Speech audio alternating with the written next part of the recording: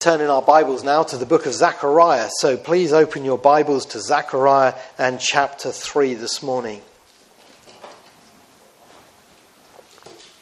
If you need help finding the book of Zechariah, perhaps it's easy to find Matthew. You probably know where Matthew is, and then work back from Matthew to Malachi, and then just before Malachi is Zechariah.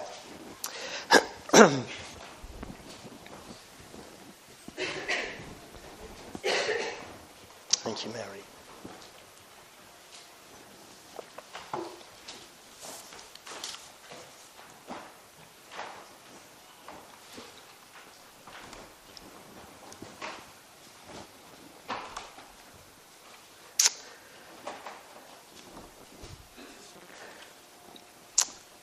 Okay, Zechariah chapter 3. Then he showed me Joshua the high priest standing before the angel of the Lord, and Satan standing at his right side to accuse him. The Lord said to Satan, "The Lord rebuke you, Satan. The Lord who has chosen Jerusalem rebuke you. Is not this man a burning stick snatched from the fire?" Now Joshua was dressed in filthy clothes as he stood before the angel. The angel said to those who were standing before him, "Take off his filthy clothes." Then he said to Joshua, "See, I have taken away your sin, and I will put rich garments on you." Then I said, "Put a clean turban on his head." So they put a clean turban on his head and clothed him, while the angel of the Lord stood by. The angel of the Lord gave this charge to Joshua. "This is what the Lord Almighty says. If you will walk in my ways and keep my requirements, then you will govern my house and have charge of my courts, and I will give you a place among these standing here." Please keep your Bibles open there. I wonder if you're a dreamer. I don't mean a daydreamer. I wonder if you're the sort of person who dreams a lot at night. It's amazing some people who've had very significant dreams in their lives. Take this man, for instance, Elias Howe. Elias Howe in 1865 was a poor man who was trying to work out an invention to help with sewing. And he couldn't work out how to get the needle and the thread in the sewing machine to work. And he was inventing the sewing machine, but he couldn't get it to work. And one night he had a dream. He had a dream that he was being chased by cannonballs, and cannonballs were after him, and these people were going to catch him if he didn't finish making this sewing machine. And as he turned around and looked at these men running towards him, they all had spears, and the spears had a little hole in the end by the point. And the next morning he realised that was the answer to what he'd been wanting to put in to make his sewing machine. Put the hole at the front there, and then he could make it work. And then the sewing machine was born.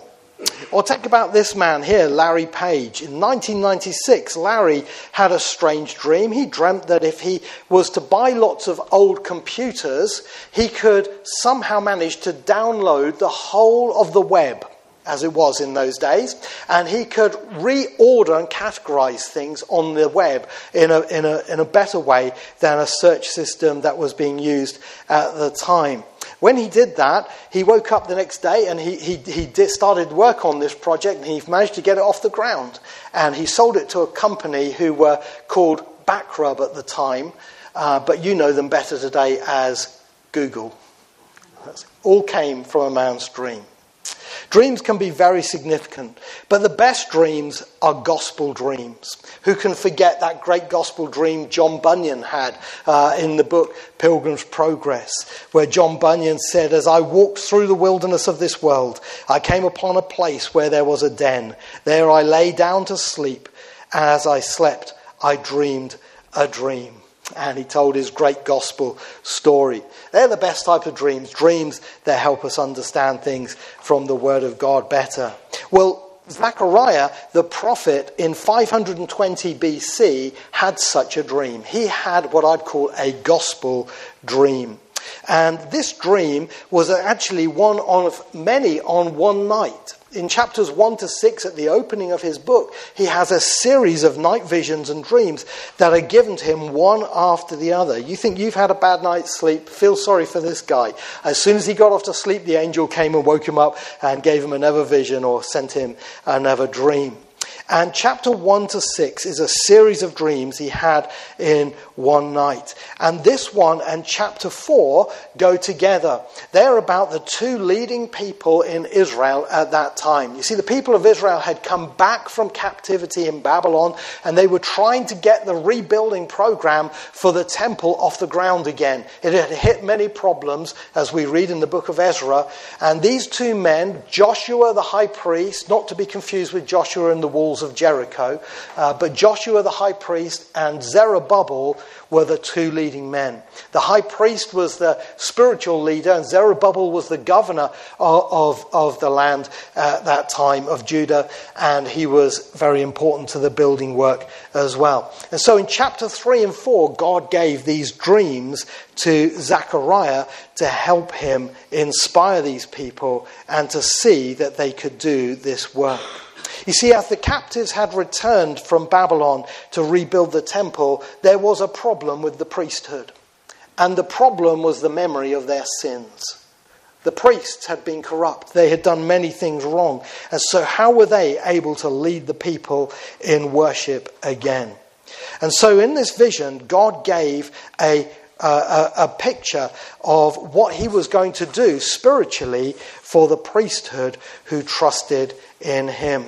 And it becomes a bigger picture of what God is going to do for the nation of Israel as they turn to him as well. And it is a gospel dream. It's a picture of salvation. And it's a picture that is applicable to you and me today if we put our trust in the Lord Jesus Christ. And I want us to see 4 things from this passage this morning that are instructive for us as we consider the gospel today. The believer's defense in verses 1 and 2. The believer's description in verse 2. The believer's dress in verses 3 to 5. And the believer's duty in verses 6 and 7. Let's go through these one by one. First of all, the believer's defense. Now, the scene starts off perhaps in a courtroom. At least that's one suggestion. Another suggestion is it's taking place in the temple because he says he's standing before the angel of the Lord. That phrase is used in the book of Deuteronomy of the priest standing before the Lord in their official role. But it seems more likely that this is a courtroom scene because in verse 1 we read, "Then he showed me Joshua the high priest standing before the angel of the Lord and Satan standing at his right side to accuse him. The Lord said to Satan, 'The Lord rebuke you, Satan. The Lord who has chosen Jerusalem rebuke you.'" In this dream, Joshua is standing before the angel of the Lord. Now, who is the angel of the Lord? The angel of the Lord is the way the Lord Jesus was revealed in the Old Testament before he took on his human body at Bethlehem when he was born in Matthew chapter 1 and Luke chapter 2.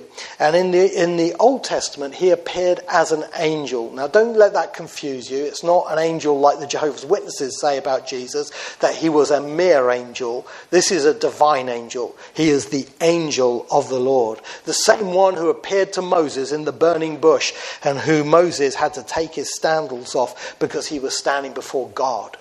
And this is a divine angel. And Joshua the high priest is standing before the angel of the Lord. But there's a third person there. It's Satan, the devil.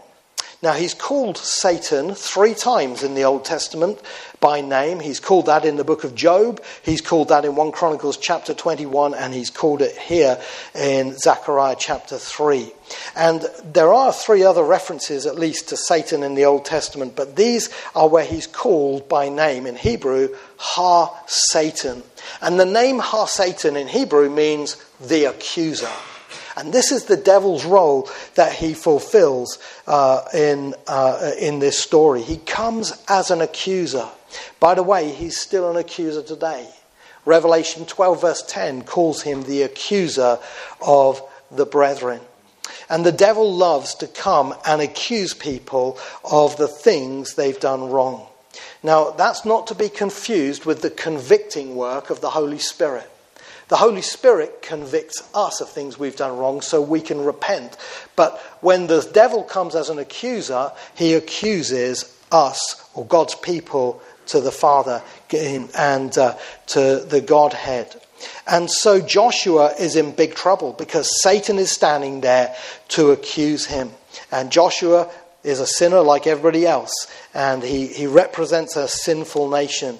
And so he knows he's in big trouble. So what he needs in this situation is an advocate. He needs someone to intervene on his behalf. And it's interesting that men know this. You know, some years ago there was a book and then a film made of this book called The Devil and Daniel Webster. And it was a story about a farmer by the name of Jabez Stone who was having difficulties with his farm in America. And so he sold his soul to the devil to get prosperity. But the time came for payment, and the devil came to try and collect Jabez Stone. But Jabez Stone set up a court case, and what he did was he got Daniel Webster to represent him, and by a series of clever arguments, Daniel Webster managed to get Jabez Stone off the hook. It's interesting, men know that they need an advocate when the devil is involved. But you need a better advocate than Daniel Webster, because the devil is not to be taken lightly. Satan is the most powerful created being that there is. And he knows everything about you. Whether you keep a diary or not, he has been keeping a diary about you, and he's got all the information to accuse you before the Lord. But here's the beautiful thing. When the devil stands there to accuse Joshua the high priest, in verse 2, the angel of the Lord said to Satan, "The Lord rebuke you, Satan.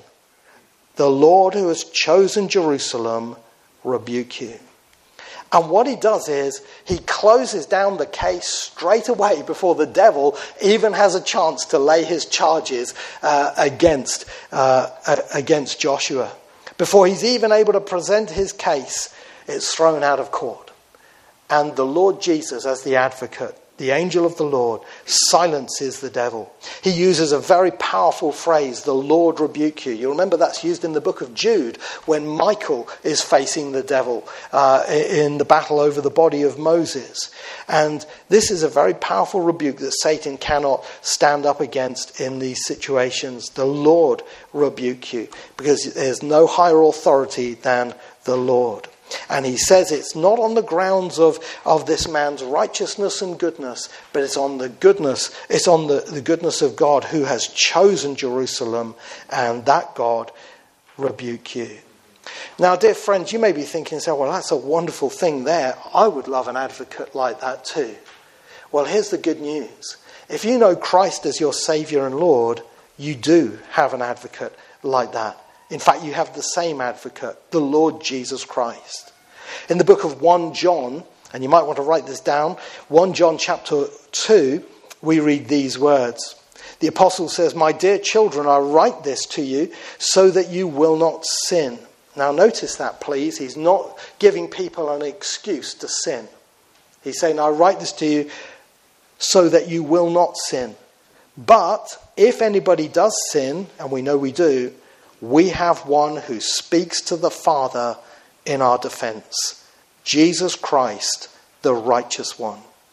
He is the atoning sacrifice, or the propitiation for our sins, and not only for ours, but also for the sins of the whole world." That's a wonderful, wonderful reality. When we are accused before God, then the Lord Jesus Christ, our advocate, steps up and silences the devil. The same thing is taught in Romans chapter 8, verse 33 and 34. It says, "Who will bring any charge against those whom God has chosen? It is God who justifies. Who is he that condemns? Christ Jesus, who died. More than that, who was raised to life, is at the right hand of God and is also interceding for us." I don't know about you, but that gives me so much comfort.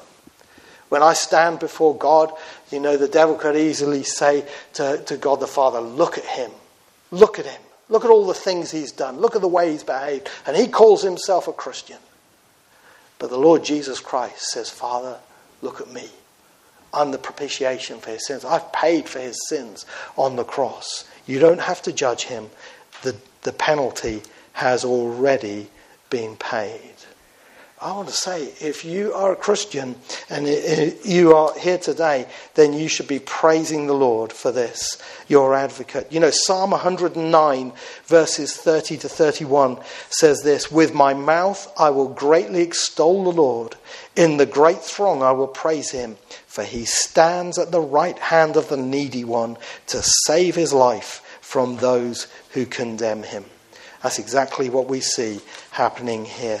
And it's true for us. So those of us who are Christians, we have a security in the finished work of the Lord Jesus Christ and his representation as our advocate in heaven. What a defense the Christian has. Second thing I want you to see from this passage is the believer's description. Because you'll see at the end of verse 2, when the angel is speaking and denouncing Satan, he says this, is not this man a burning stick snatched from the fire? And that is a description of the believer, a burning stick snatched from the fire. Some of you may remember from your church history the story of John Wesley. When John Wesley was a little boy of 5 years old back in the 1700s, he lived in his father's house, obviously, in Epworth. And his father, Samuel, I seem to remember, was a minister, and they lived in the manse, but it was one of those old houses with thatched roof and so on. And one night, John Wesley, as a little boy of 5 years old, woke up and the ceiling was on fire. Literally, he looked up and he could see fire above him. And he realized the house was on fire. He got down on his hands and knees. He was a bright lad. He crawled along to the top of the stairs to see if he'd get down the stairs, but the stairs were all ablaze and there was no way down. He went back to his room, closed the door, and then he moved the chest of drawers up against the window. For a 5-year-old, this is remarkable, but I'm glad he did. And he got up on top of the chest of drawers and looked out and saw his family, who were already outside the house, and they were counting up the children and realized John was missing, or Jackie as they used to call him in those days. And he pounded on the glass, and they looked up in horror and saw little John at the window. You know what they did? Some of the men, they made a little chain, and one of them got up on the shoulder of another, and they broke the glass and they pulled John out of the house as the roof came down. And John Wesley always said he was literally a brand snatched from the burning. And that was his description. But you know what? That's a description of all Christians. And it was a description of Joshua the high priest in two ways. First of all, it was true for him as a representative of Israel, because the nation of Israel had been literally snatched from God's judgment. They had been away in captivity in Babylon. And the Babylonian captivity was a serious thing, and different nations were taking over now, and yet God had brought the remnant back to the land of Israel, just a little remnant. And it was like taking a brand, a little stick, out of the fire and rescuing it. In that sense, they were like a brand snatched from the burning. But there was in a bigger sense than that as well, because as a man who trusted in the Lord, Joshua was a man who was saved from hell. He was saved from Sheol, as they called it in those days. He was saved from hell by saving faith in Jesus Christ. And that is the sense in which it is true also for us. And this is a description for us. We also are a brand snatched from the burning. Now, has somebody noticed that in the Hebrew here, the word is brand, not branch. A branch is something bigger and safer, but a brand is something that's plucked. It's still got the smoke on it, and it's just snatched out the fire. And you know what? That's a description of a person before when they become Christian. They are snatched from the fires of hell. Paul says in Ephesians chapter 2 that we were like the others, objects of wrath. We were heading for God's judgment. Billy Sunday, the old preacher, used to say he was going to hell 60 seconds a minute. And that was true of all of us. We were hell-bound. but by the mercy of God and the saving work of Jesus Christ, we were snatched from the fires of hell. What a beautiful description that is. What a powerful image that is. And I just wonder today whether or not you appreciate that's been true of you. Whether or not you as a Christian know that you've been saved from such seriousness as hell itself. If you don't understand that, then I doubt very much if you really are even a Christian. Because a Christian is somebody who's saved. Now, what have you been saved from? What have you been saved from? You've been saved from the judgment of God. And if you're not a Christian, I want to say this is what you can be. You can be snatched from the burning while there's yet time. I love this story of the old American native Indian who was converted, and he was trying to give his testimony to some missionaries who had come to his camp, and he was trying to share what God had done for him, and his English wasn't very good. So what he did was he made a demonstration. He got a load of leaves, dry leaves, and he put a worm on top of the dry leaves.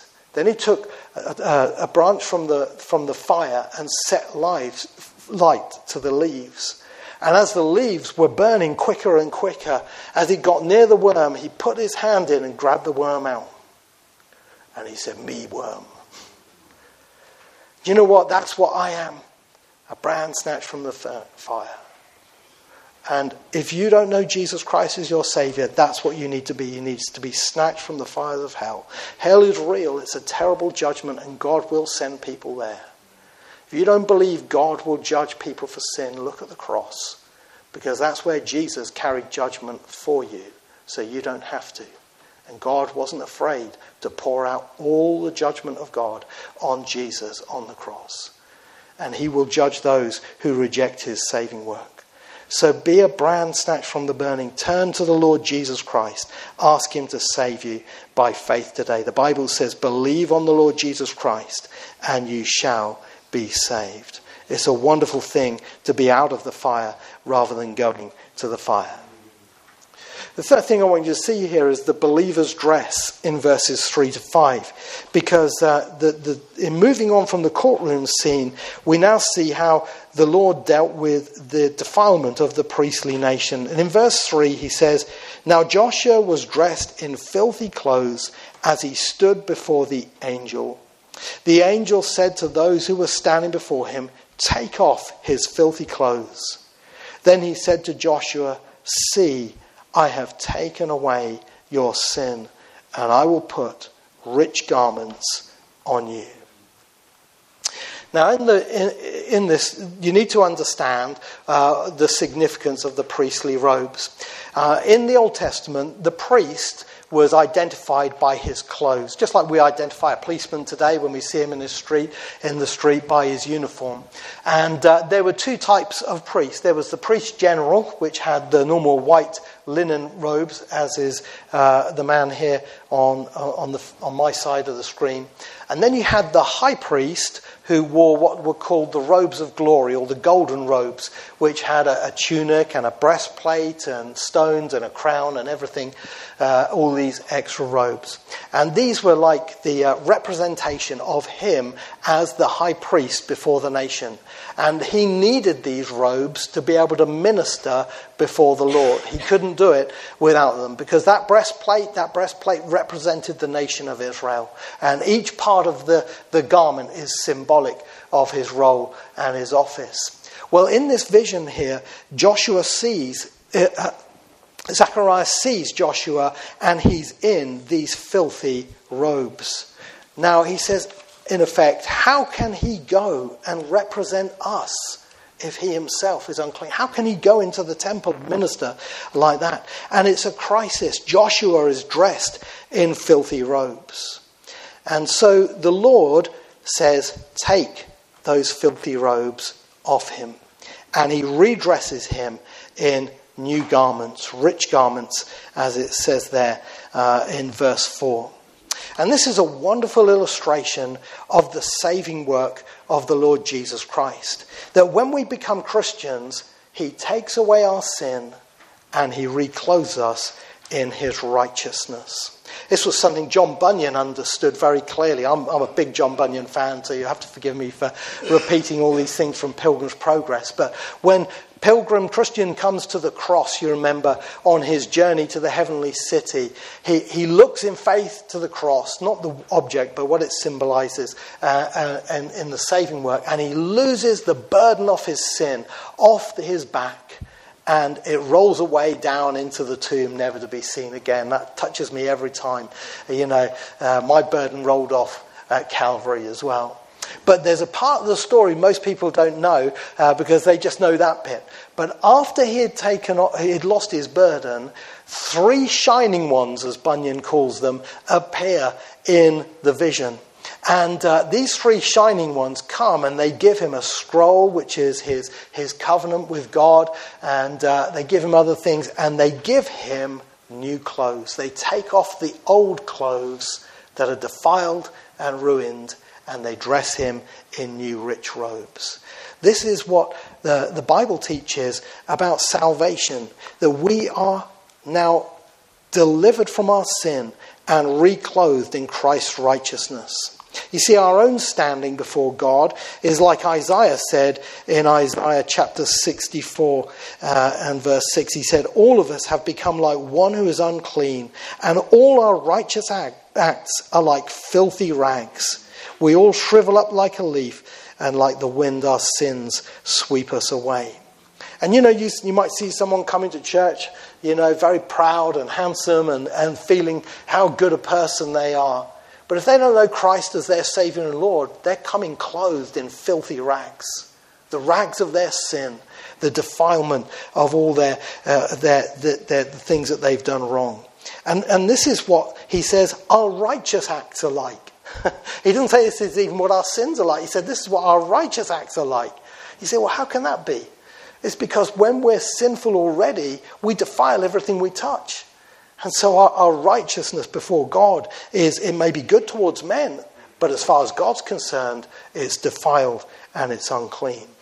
But when we put our trust in Christ and ask him to save us, we're reclothed in the righteousness of Christ. Isaiah 61 verse 10 says, "I delight greatly in the Lord. My soul rejoices in my God, for he has clothed me with garments of salvation and arrayed me in a robe of righteousness. As a bridegroom adorns his head like a priest, and as a bride adorns herself with her jewels."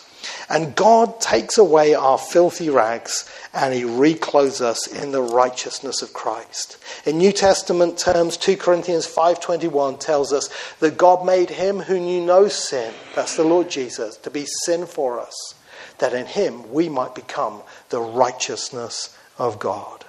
It's what the theologians called the great exchange. I give Jesus my sin, he gives me his righteousness. In fact, when I was growing up, I did a little book on the catechism, the Westminster Shorter Catechism, and I love this picture it had here of a little boy who is giving Jesus his dirty sins in the form of dirty clothes, and he's taking the righteousness of Jesus to wear in the form of clean clothes. That little children's book hit it nailed head on. That's exactly what the prophet saw here for Joshua. And it's what God can do for you and me. When we put our trust in Christ, we're reclothed and we have a new standing before God. Not in our own righteousness and goodness, but in the righteousness of Christ. That's a wonderful thing. You know what? When you go to some restaurants, they say to you, and they said to me, they say, sorry, you can't come in here without the proper dress. Have you ever seen those places? Well, when you want to go to heaven, that's what it's going to be like. You can't come in here without the proper dress. There's even a parable about this, the man who got to the wedding feast without his garment and he got thrown out. You need the proper dress to get into heaven. You need to be clothed in righteousness, the righteousness of the Lord Jesus Christ. So I urge you today, if you've not yet done so, to make that great exchange, to go to God and say, Lord, take away my sin and give me your righteousness. And let me have a right standing before you. And not only that, to trust in that righteousness and rest in it. Because that righteousness is a pure righteousness. It covers us totally. You know, when I look back over my life and I think of all the things I've done wrong, there's no shortage of things to make me blush. And I'm just glad you don't know the worst of them. But you know what? I thank God that when I stand before him, I won't be standing in my filthiness. I'll be standing in righteousness of Christ alone. That's a precious thing. He has reclothed us. But even then, it doesn't finish. You'll notice in verse 5, it said, "Then I said, put a clean turban on his head." So they put a clean turban on his head and clothed him while the angel of the Lord stood by. What is the turban? The turban is the headpiece of the priest. And on the turban there is a crown. And the crown says this: holiness to the Lord. Holiness to the Lord. And the priest was able to go in and minister wearing that crown again. He was able to function wearing that crown as a representative of the people. When we get saved, we are robed in righteousness, and we are able to minister in Jesus' name and pray for others as well. What a blessing that is in the believer's dress. And the final thing we see here in this passage is the believer's duty. In verses 6 and 7. The angel of the Lord gave this charge to Joshua. "This is what the Lord Almighty says. If you will walk in my ways and keep my requirements, then you will govern my house and have charge of my courts, and I will give you a place among these standing here." The Lord has dealt in a saving way with Joshua in this vision. Now the last part is he's going to give him a role of responsibility again. And this is a reality for the Christian, that when we're saved, we're called to serve. George Verwer used to say, we're not saved to sit, we're saved to serve. And he's right. And this is what the angel of the Lord is giving in this vision here to Joshua. He says, if you will walk in my ways. Now I want you to notice the word if. This is not conditional for salvation, but it is conditional for service and for blessing. He said, if you will walk in my ways, which is Joshua's private spiritual life, and keep my requirements, that's his public spiritual life regarding the priesthood, then 3 things. Number 1, you will govern my house. What was God's house? God's house in those days was the temple. They were going to rebuild. This was Solomon's temple. This is what they were trying to rebuild, although they made it on a smaller scale before Herod supered it up. But this is where he was going to minister. He was going to govern the courts of the house of the Lord. And he said, you will have a charge of my courts. And that means he will have the right to say who comes in and who doesn't. One of the roles of the priest in the Bible was to be a gatekeeper. And we read especially in Nehemiah about the gatekeepers who were stationed to make sure the right things happened in the temple. They were also responsible for saying what was kosher and what wasn't, what was clean and what wasn't. So they had a responsibility to that. But they also had a spiritual responsibility. And God says, and I will give you a place among these standing here. Who were these standing here? So far we've only seen the Lord and Joshua, and then there was Satan. Well, these, if you pick it up from the rest of Zechariah, is the angels. God said, I'm going to give you a place among these standing here. In other words, you will have a heavenly ministry as well in prayer. You will be able to enter heaven, as it were, by the Spirit in prayer and intercede for others. And this is the believer's duty. When we're saved, we praise God we've been saved, but it's our duty to pray for others and minister to others. And the Lord called the nation of Israel to be a nation of priests, and he calls his church a kingdom of priests as well. And we're called to serve the Lord faithfully in the way which he has called us to. So what a dream this was, a gospel dream that God gave to Zechariah that night. And what a message that is for those of us who are believers or those of us who are unsaved. I wonder, will you heed this dream? Christians feel different things about dreams, but one thing I think is very hard to deny, you've got to really work hard to deny it, is that across the Muslim world, there are a lot of people who are having dreams from Muslim backgrounds. And I read a fantastic report in FIBA Radio's magazine. Some of you may know FIBA Radio. It's the Far East Broadcasting Association that were out in the Seychelles, and they broadcast across a lot of the world where it's closed to Christianity and the gospel. And they broadcast the gospel message. And they had a letter from a man called Hassem from Yemen. Yemen's a very closed country to the gospel. And Hassem wrote in and he said, "One night I had a dream of a man in white standing before me." And he said, "Hassem," he said, "get out as quickly as you can." He said, "When I woke up, because I liked the man in my dream, and I felt there was something significant to it," he said, "I felt I should do what he said.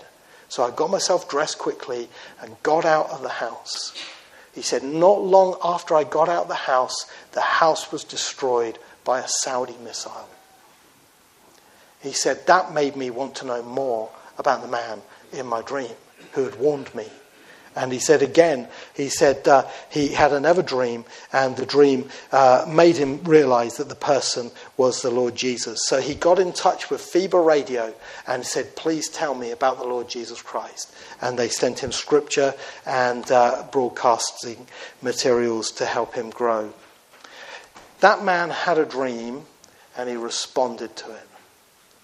God has given us a dream in the pages of Scripture. We don't need a dream like that. We've got our Bibles. But he's given us a dream here to respond to. And my prayer is today that you will respond to this message. You need a defense. Who's going to stand for you on the day of judgment before God? You need that dress, that righteous dress to be able to stand, to be able to go into heaven.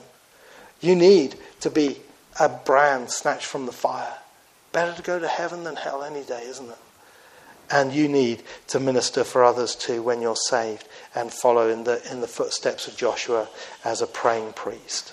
So I pray you'll take this message to heart and the Lord will cause you to act. And if you don't know Christ as your Saviour, believe on him and trust him today.